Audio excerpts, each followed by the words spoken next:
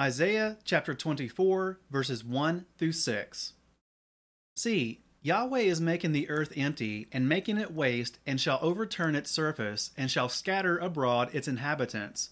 And it shall be, as with the people, so with the priest, as with the servant, so with his master, as with the female servant, so with her mistress, as with the buyer, so with the seller, as with the lender, so with the borrower, as with the creditor, so with the debtor. The earth is completely emptied and utterly plundered. For Yahweh has spoken this word: the earth shall mourn and wither, the world shall languish and wither, the haughty people of the earth shall languish. For the earth has been defiled under its inhabitants, because they have transgressed the Torah, changed the law, broken the everlasting covenant. Therefore a curse shall consume the earth, and those who dwell in it be punished. Therefore the inhabitants of the earth shall be burned, and few men shall be left.